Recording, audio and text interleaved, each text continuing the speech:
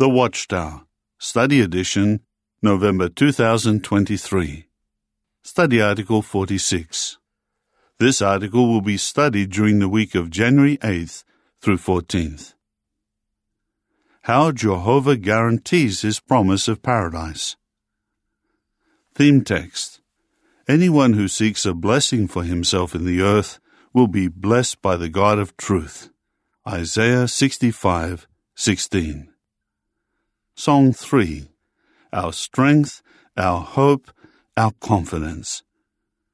Preview. This article will consider the guarantee that Jehovah has provided to assure us that his promise of paradise will come true. Each time we share this guarantee with others, we deepen our own trust in Jehovah's promises. Paragraph 1, question. What was the prophet Isaiah's message to his fellow Israelites? The prophet Isaiah described Jehovah as the God of truth. The word translated truth literally means Amen. Isaiah 65:16 and footnote. Amen means so be it or surely.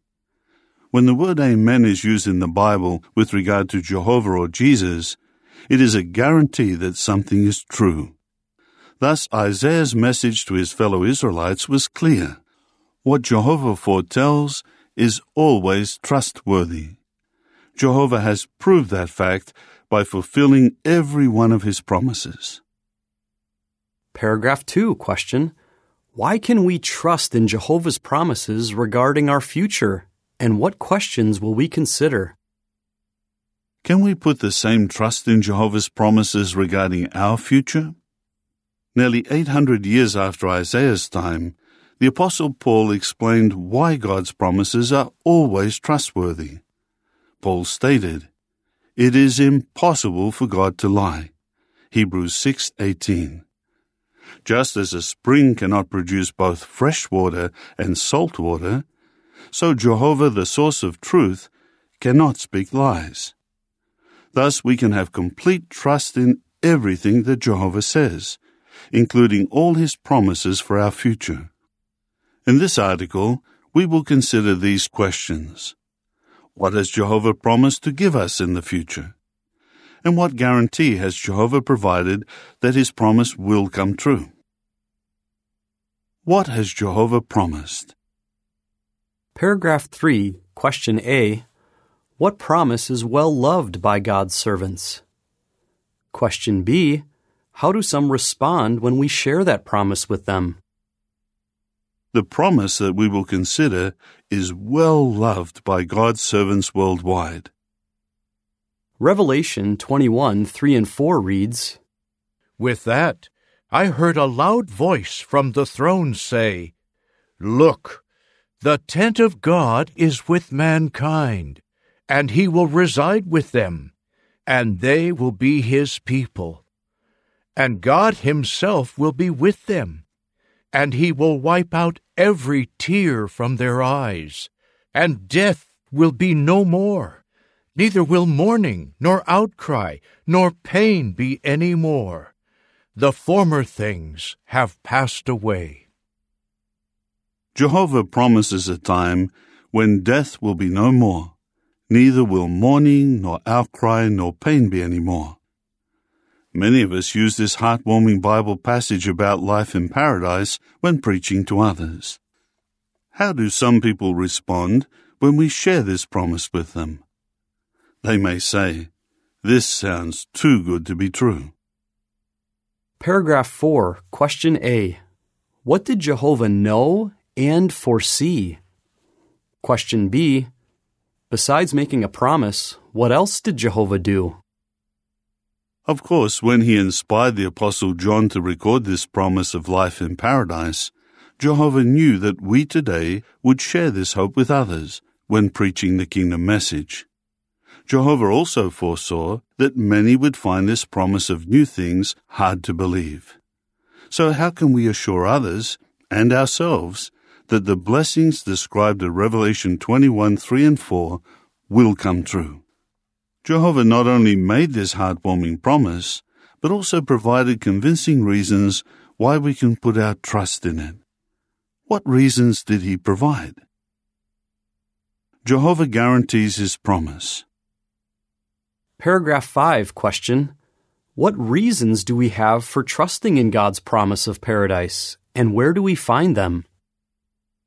We find reasons to trust in Jehovah's promise of paradise in the verses that follow. There we read, "The one seated on the throne said, 'Look, I am making all things new.'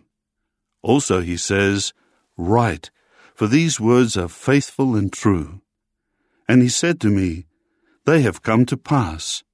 I am the Alpha and the Omega, the beginning and the end.'"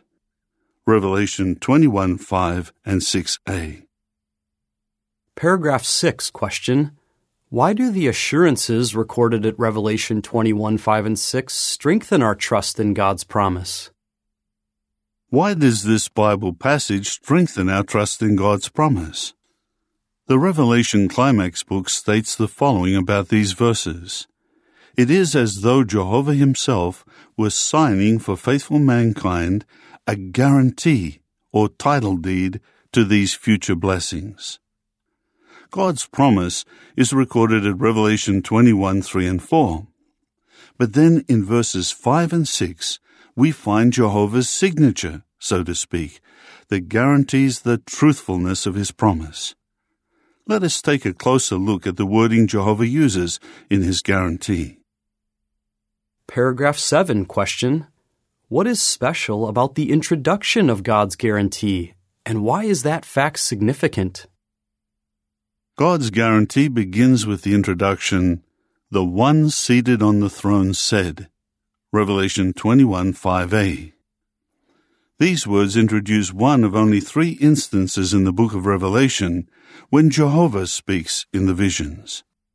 So this guarantee is provided not by a powerful angel, not even by the resurrected Jesus, but by Jehovah himself. This fact highlights the trustworthiness of the words that follow. Why is that so? Because Jehovah cannot lie. That statement makes the words that we read at Revelation 21:5 and 6 completely reliable. "Look, I am making all things new." Paragraph 8, question: How does Jehovah emphasize the certainty of his promise? Next, let us consider the word look. The Greek term translated look is used repeatedly in the book of Revelation. A reference work states that the exclamation is used as a way of calling the attention of the reader to what follows. What follows the exclamation? God's statement, "I am making all things new." True, Jehovah is speaking about future changes, but for him this promise is so certain to come true that he speaks of these changes as if they were already taking place. Isaiah 46:10 reads, "From the beginning I foretell the outcome, and from long ago the things that have not yet been done. I say, my decision will stand, and I will do whatever I please." Paragraph 9, question A. The phrase "making all things new" refers to what 2 activities of Jehovah? Question B. What will happen to the existing heaven and earth? Let us examine the next phrase found in Revelation 21:5, "making all things new." In this Bible chapter, that phrase refers to 2 activities of Jehovah, replacing and restoring. First, what would Jehovah replace?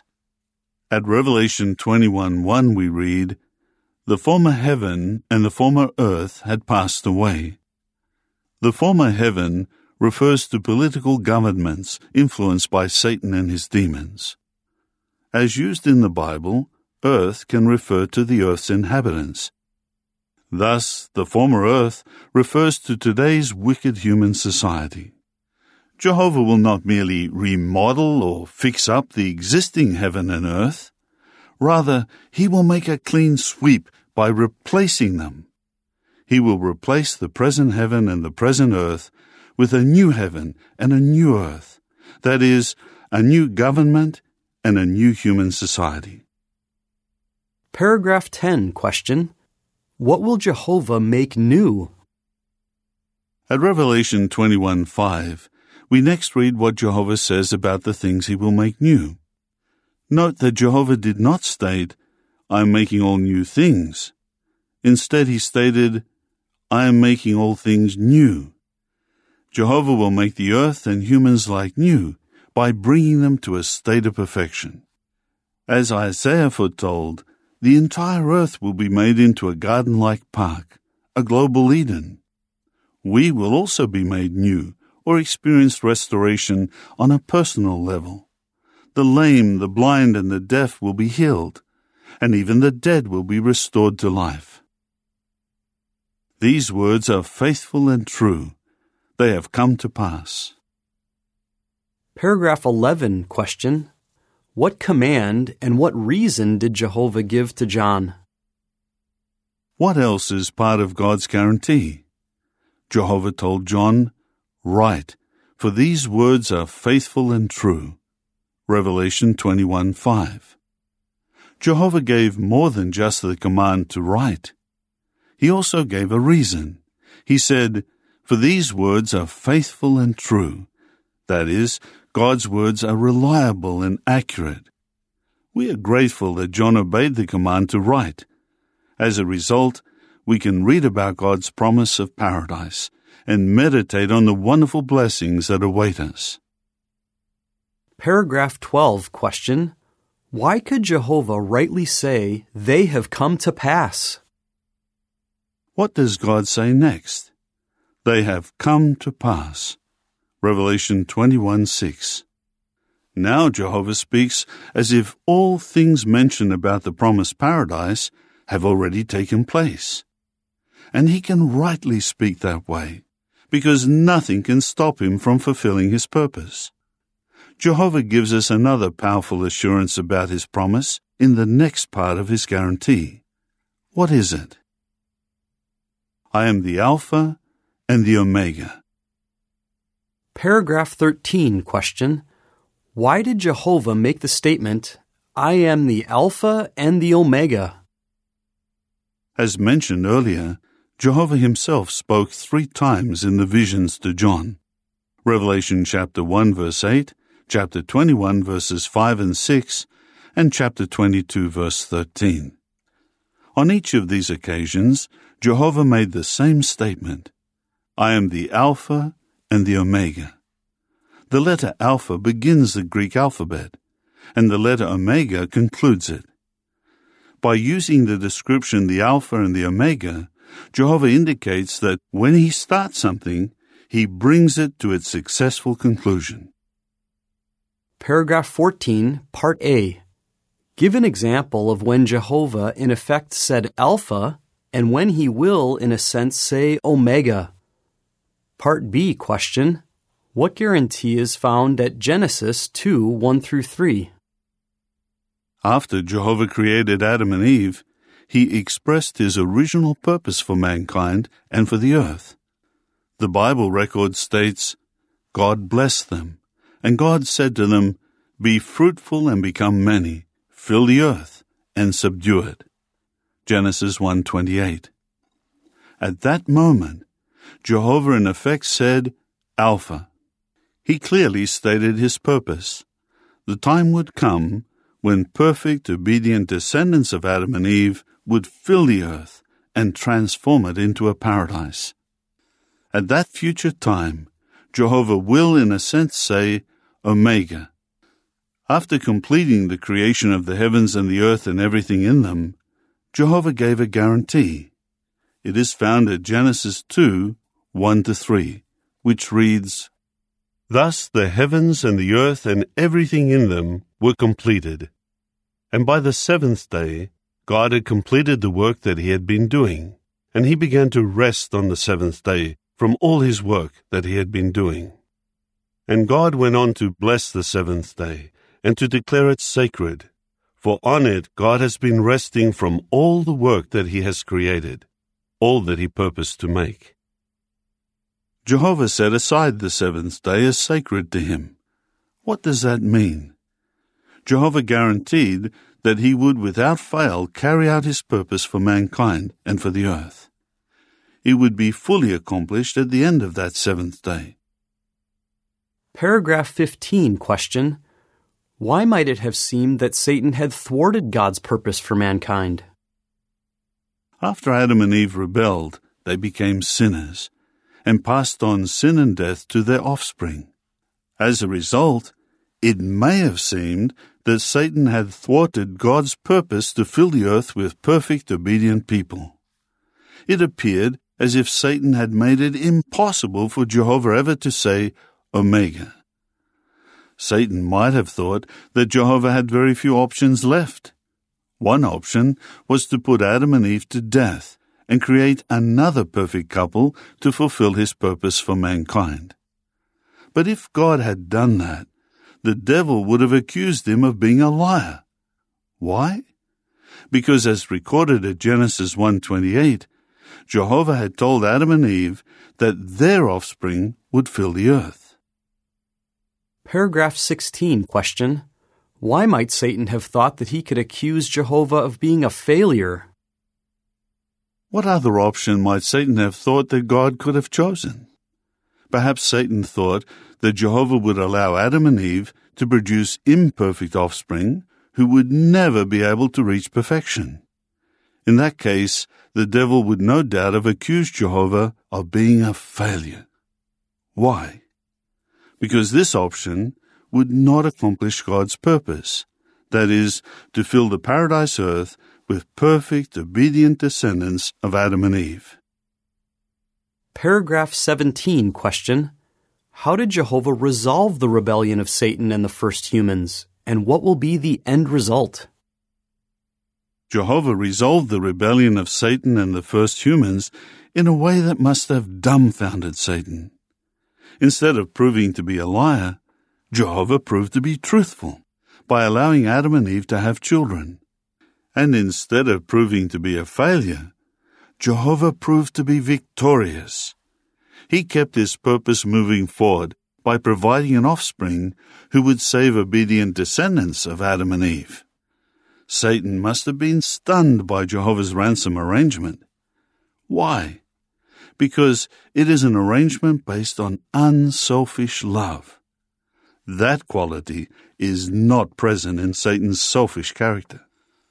So what will take place because of the ransom arrangement? By the end of the millennium, perfect, obedient descendants of Adam and Eve will inhabit a paradise earth, just as Jehovah originally purposed. At that time, Jehovah will say, as it were, Omega. The picture collage for paragraphs 14 and 17 shows Jehovah's purpose being realized. In the first scene, under the word Alpha, we see Adam and Eve in the Garden of Eden. Next, we see the consequences of rebellion, illustrated by Satan as a wicked angel, Adam and Eve in their old age, the Tower of Babel, a cemetery, soldiers, a tank, warplanes, industrial pollution, and protesters. Meanwhile, two other images portray Jehovah's purpose moving forward by first showing Jesus on a torture stake depicting the ransom arrangement, and then showing servants of Jehovah from ancient and modern times depicting righteous descendants of Adam and Eve. In the final scene, under the word Omega, we see people working together and enjoying themselves in paradise. The picture caption reads, "When Jehovah starts something, he sees it through to its completion." How we deepen our trust in Jehovah's promise of paradise. Paragraph 18, question. What three assurances does God give us? In view of what we have considered, what assurances can we share with those who doubt that God's promise of paradise will come true? First, Jehovah himself makes the promise. The book of Revelation states, "The one seated on the throne said, 'Look, I am making all things new.'" He has the wisdom, the power, and the desire to make his promise come true. Second, The fulfillment of his promise is so certain that from Jehovah's viewpoint, it has already happened. He rightly says, "These words are faithful and true.